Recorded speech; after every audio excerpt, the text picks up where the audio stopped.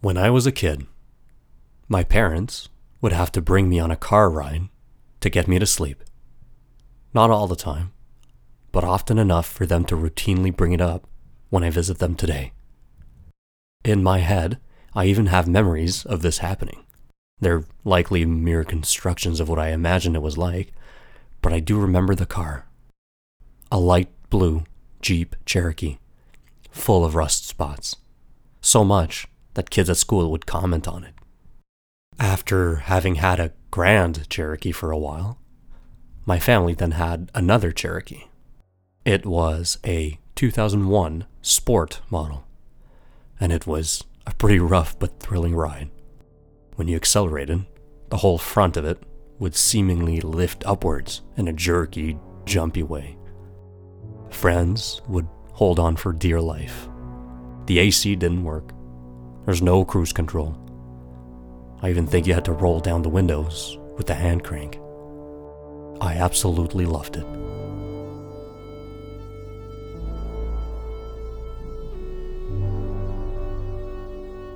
Hi, my name is André Serre. Welcome to the next chapter in our story, The Forest in Between the Trees. This is a podcast about leadership, culture, and trust. This chapter will be separated into two parts, with an intermission, if you will.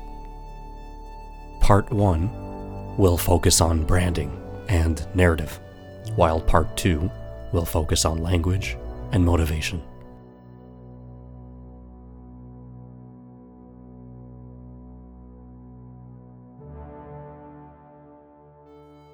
Jeep has been disproportionately successful as a car company in North America compared to many of its competitors in recent recession times. As part of the Chrysler Group, they were acquired by an Italian company, Fiat, in 2009. They get criticized by die-hard fans for having become too much of a consumer company. But their business strategy is sound, and the values they communicate through advertising have not changed since their foundation more than 75 years ago. Jeep spends a considerable amount of money in television advertising, notably during Super Bowl ads.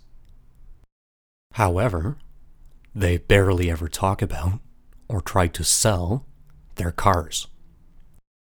They sell adventure in beautiful lands. They sell opportunity in Take Your Winter. They sell togetherness in Renegades. They sell love, hope, and happiness in Recalculating. And just last year, one of their Super Bowl commercials included a great example of their branding. It's called Anti-Manifesto. There was no mention of models, features, or prices. This is a transcript of the narration, simply recited while a single wrangler goes fording through a water stream and climbs steep rocks. How many car ads have you seen with grandiose speeches over the years, big declarations, making claims to some overarching human truth? Companies call these commercials manifestos.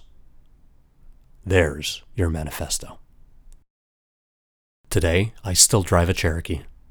On paper, it makes no sense. It's too big, too powerful, and too expensive for what I need. It's a modern Cherokee, so there are no more minor quirks to it, and it's trail rated, so the hood still jumps when you accelerate. And I still love it, and I think about it every time I drive. I wouldn't dream of driving anything else, not because of horsepower or any fancy features a salesman could come up with, but because of what it means to me. See, I don't choose to purchase from Jeep because I want a car. I do so because I want to belong with the brand, with all the other Jeep owners who tell themselves the same story as I tell myself. This feeling of belonging and commitment takes its roots in Jeep's efforts of branding.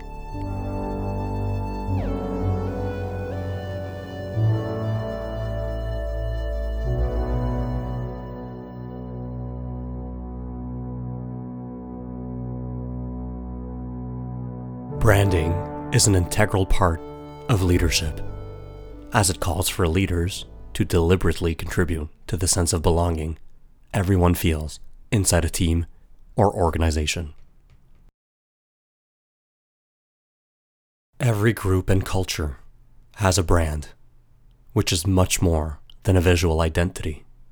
Instead, it's the set of emotions that someone feels when they interact with the brand or associate something with the brand. It is the story they tell themselves about how they belong with the group. We often confuse the concept of branding with other concepts such as advertising, marketing, or design. It's not that those concepts are completely unrelated, but that there is a dimension of branding that sets it apart. Branding is much more human in this sense, as it is concerned about how those elements of product or service design contributes to the emotional connection that people have with your organization. Logos, packaging, typography, color, slogans, social media campaigns, it's not that those elements are completely out of the discussion when it comes to branding. On their own, they all contribute in a way to an organization's brand. Branding could therefore be described as the connecting element between how your organization looks, how it makes people feel, and why it exists. Seth Godin, author of many books, including What You Gonna Do With That Duck and All Marketers Tell Stories, which we'll discuss further in this chapter, explains that a brand is a series of expectations that people have based on the promises that they think you have made. It follows the following equation: the prediction of what to expect, multiplied by the emotional power of that connection. The great brands are not about what they are about what they represent, and they always represent something bigger than themselves. The strongest branding efforts are very concerned with the interactions both between the members of the organization, but also with members outside the organization, such as customers. Branding is the extension of a group's culture, which is based on its values. It's the perception that those outside the organization, as well as those inside, have of the group. What's interesting about the greatest teams and organizations is that they don't even need to make the difference between those who are inside and those who stand outside the organization. They're all members of the same community, driven by a sense of belonging to something bigger. The products and visual elements of your brand, therefore, stop being trivial in branding and become much more than just physical and visual things. They become reminders of what the brand represents, mementos of how you feel when you imagine belonging to it. People will take pride in buying the brand's products or using its services, since it's both the story they tell themselves and the story they tell other people about who they are. Seth Godin goes on to say, expectations are the engine of our perceptions, and complex stories carry all sorts of perceptions, where people choose to shop, the way the transaction is handled, the noise, the music, the lighting. Each element is at least as important as the item itself. He goes on to also say, we don't buy products. We buy the process of how they were created, what they remind us of when we went to the store to buy them, of what they make us feel as measures of status symbols. We don't buy facts, we buy stories. Stories we tell ourselves, one that resonates with the story that the brand tells us.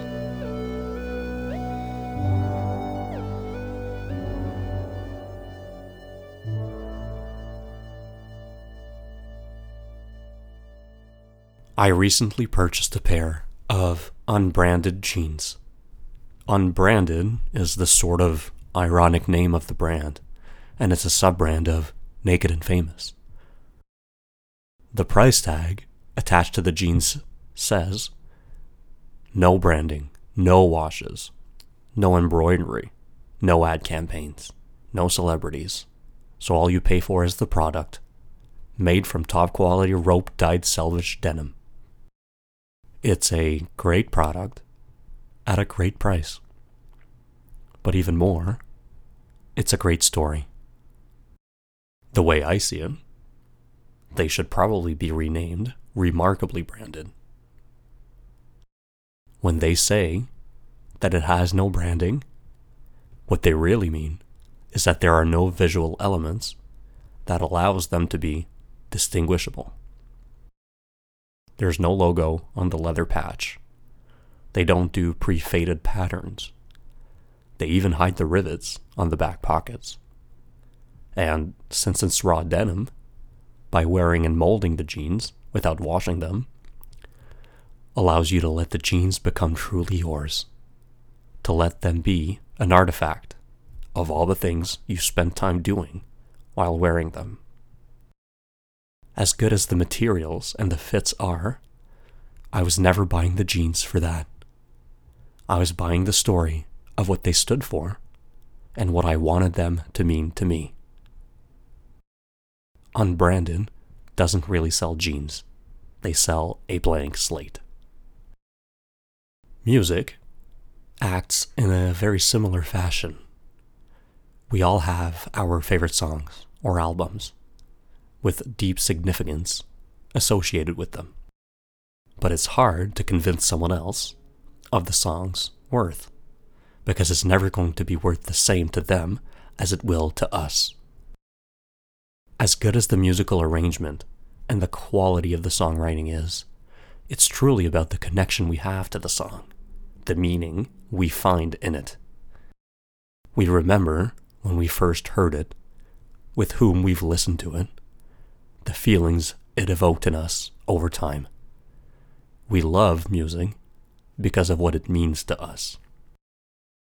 Branding is then the deliberate act of crafting culture and communicating it clearly to all members of the community, to all those who wish to feel a sense of belonging.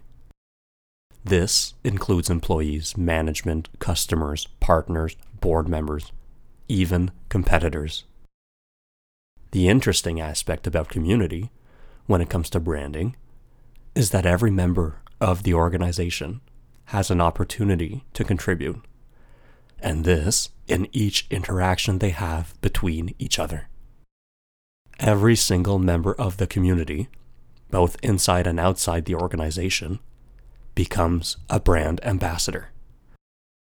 As Tony Hsieh from Zappos puts it, a company's culture and a company's brand are really just two sides of the same coin. The brand is just a lagging indicator of a company's culture. In many of his keynote presentations, author Simon Sinek illustrates how Harley-Davidson, the motorcycle company, doesn't need to invest very much money in advertising. They know that the members of the community, not just employees, but customers, take pride in the product and actively represent the brand. They form tribes of motorcycle riders, talking to each other about the product and showing it off to the rest of the world. And they do so not because they want to promote sales. They do so because they want to promote a sense of community, a sense of belonging. Sinek jokes that very few people have tattoos in honor of their Suzuki motorcycles, even though they also make great products. Why is that? Well, the tattoo is not really about the motorcycle, is it?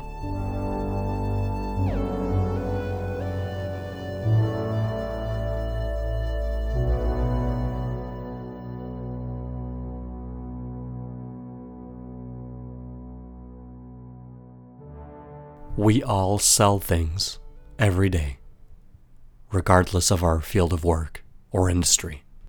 Leadership is about understanding this responsibility to create a narrative around the vision, purpose, and culture that others will find resonant. I came across an article at some point doing research titled, "What Did You Sell Today?" written by Mark Webber. It was on Forbes.com, which usually gets me to close the tab immediately, but something kept me reading this one. In the first paragraph, he notes, "One of my favorite days every year in my office is Take Your Kids to Work Day. Why? Because I get to give a 5-minute pitch to 150 kids. And I ask all these kids to do one thing for me. That every night when their parents come home, they ask one question. What did you sell today? And those kids take me seriously all year long. My team begs me, please tell them to stop. Every night my kids ask me what I sold. But the question isn't asking if the employee got a customer to sign on the dotted line or write a check. It means, what did you do today that made the company better?" Everyone sells things every day, but selling is of course not the correct term that we should be using. In this sense of the word, selling means that we all try to prove our worth to somebody else or to a group of people by contributing to its sense of purpose. This isn't really about monetary worth, as much as it can be emotional worth. Although the monetary worth cannot be disregarded, the reality is undeniable. Organizations almost all require money to operate. If an organization requires the support and commitment of people, and those people need to earn a livelihood, the organization will need to find a way to offer them compensation. And there are many ways that different types of organizations obtain these funds: profits, grants, donations. Therefore, it's only natural that products and services accompany branding. Organizations advertise their products and services by telling us stories that resonate with us. We like what they are saying and we relate to it. It feels like the advertising is speaking to us. So we buy their products or services to allow ourselves to keep telling ourselves that story. We want the story to be true, to belong to it, and we want others to tell themselves that same story about us. Seth Godin's work is my principal source of inspiration for this chapter. I've read most of his books, watched countless of his keynote presentations, and listened to his new Akimbo podcast episodes many times over. The title of this episode is inspired by a concept of his, the story we tell ourselves. In 2005, he wrote a book called All Marketers Tell Stories. The book cover has the words "are liars" crossed out and the words "tell stories" written over them. And yes, I can hear the criticism from the professional marketers and business school grads out there, saying that what I'm saying proves that those companies are accomplishing exactly what they set out to, playing us like a fiddle with a pretend sense of altruism. I get it. We all sometimes become victims of marketing tactics. Some businesses and organizations might try to sway you with trends to get you to fit in. I would argue, however, that very few organizations are truly successful at pulling off this supposed elaborate trap. And those that do get us to spend our money do not do so from pure greed. Great organizations do not use values to trick you into fitting in, but they do want to create a sense of belonging and purpose, not only for themselves, but for those who believe in their values. Their business success is important to them, as it allows them to survive as an organization, but they also stand for something greater. I spoke previously about Jeep's advertising, noting that they often don't even attempt to sell you a car in the traditional sense, by discussing models, features, or prices. Instead, they sell things like adventure, hope, and happiness. They invite you in their community, where people feel connected and wanting to explore the world, promising that the product they make was designed to allow you to do so.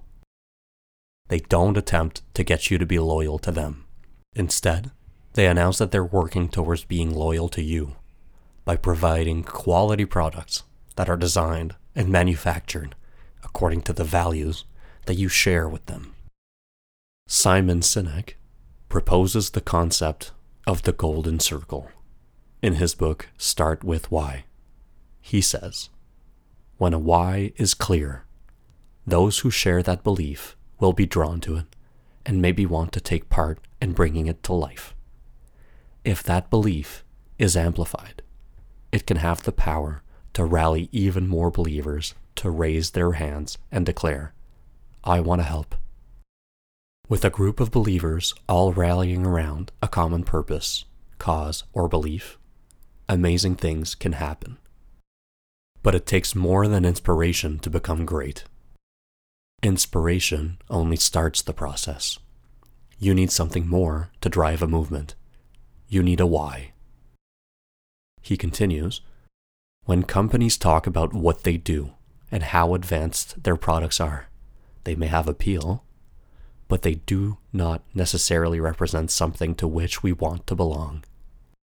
But when a company clearly communicates their why, what they believe, and we believe what they believe, then we will sometimes go to extraordinary lengths to include those products or brands in our lives. This is not because they are better, but because they become markers or symbols of the values and beliefs we hold dear. Those products and brands make us feel like we belong, and we feel a kinship with others who buy the same things.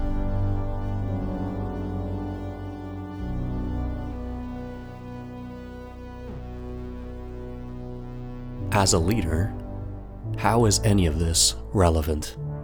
What does selling and branding have anything to do with leading teams and organizations?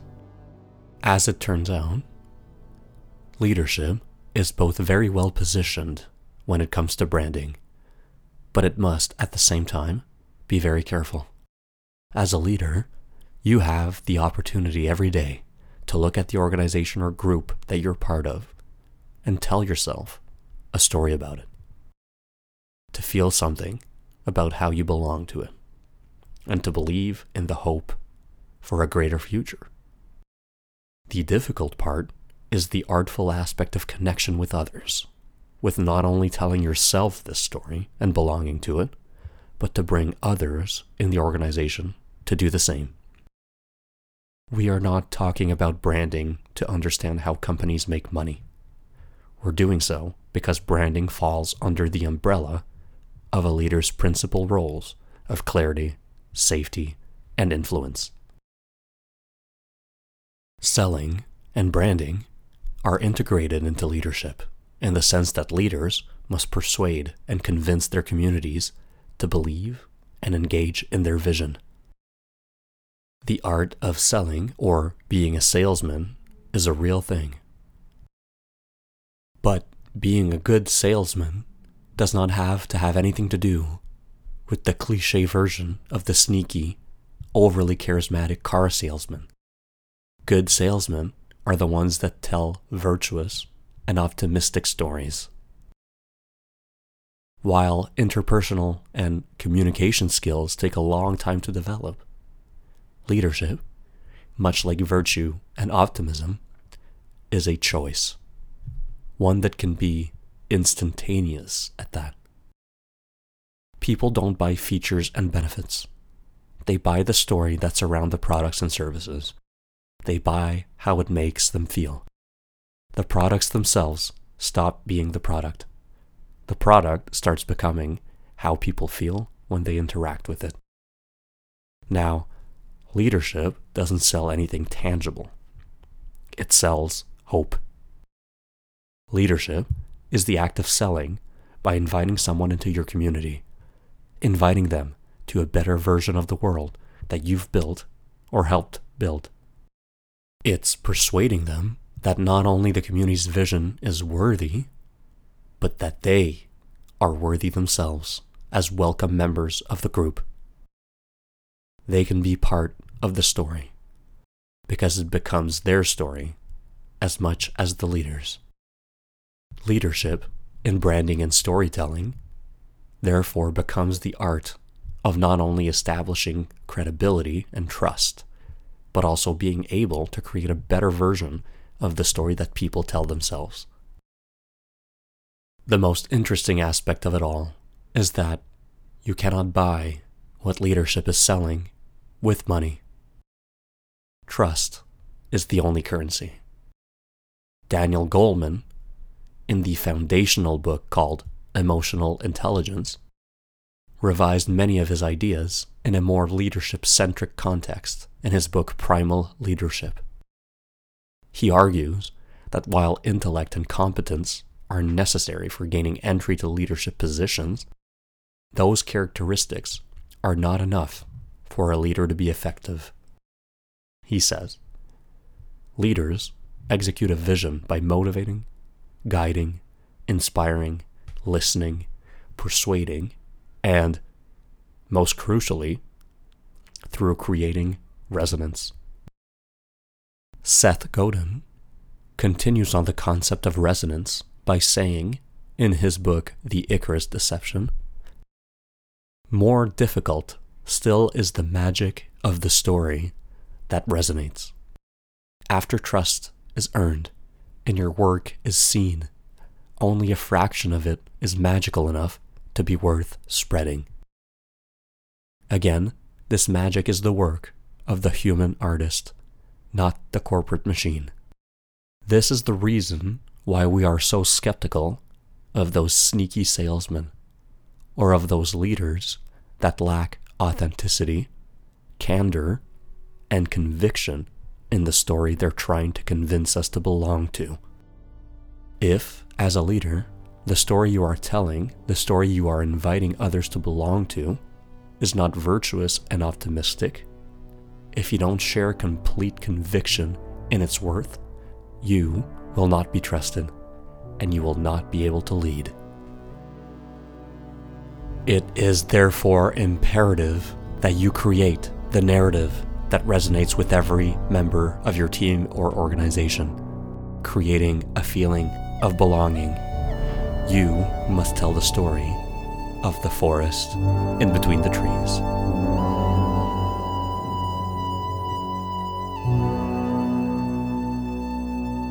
Subscribe to the podcast for part 2 of this chapter, where we'll explore the effects of branding and narrative on practices, language, and motivation.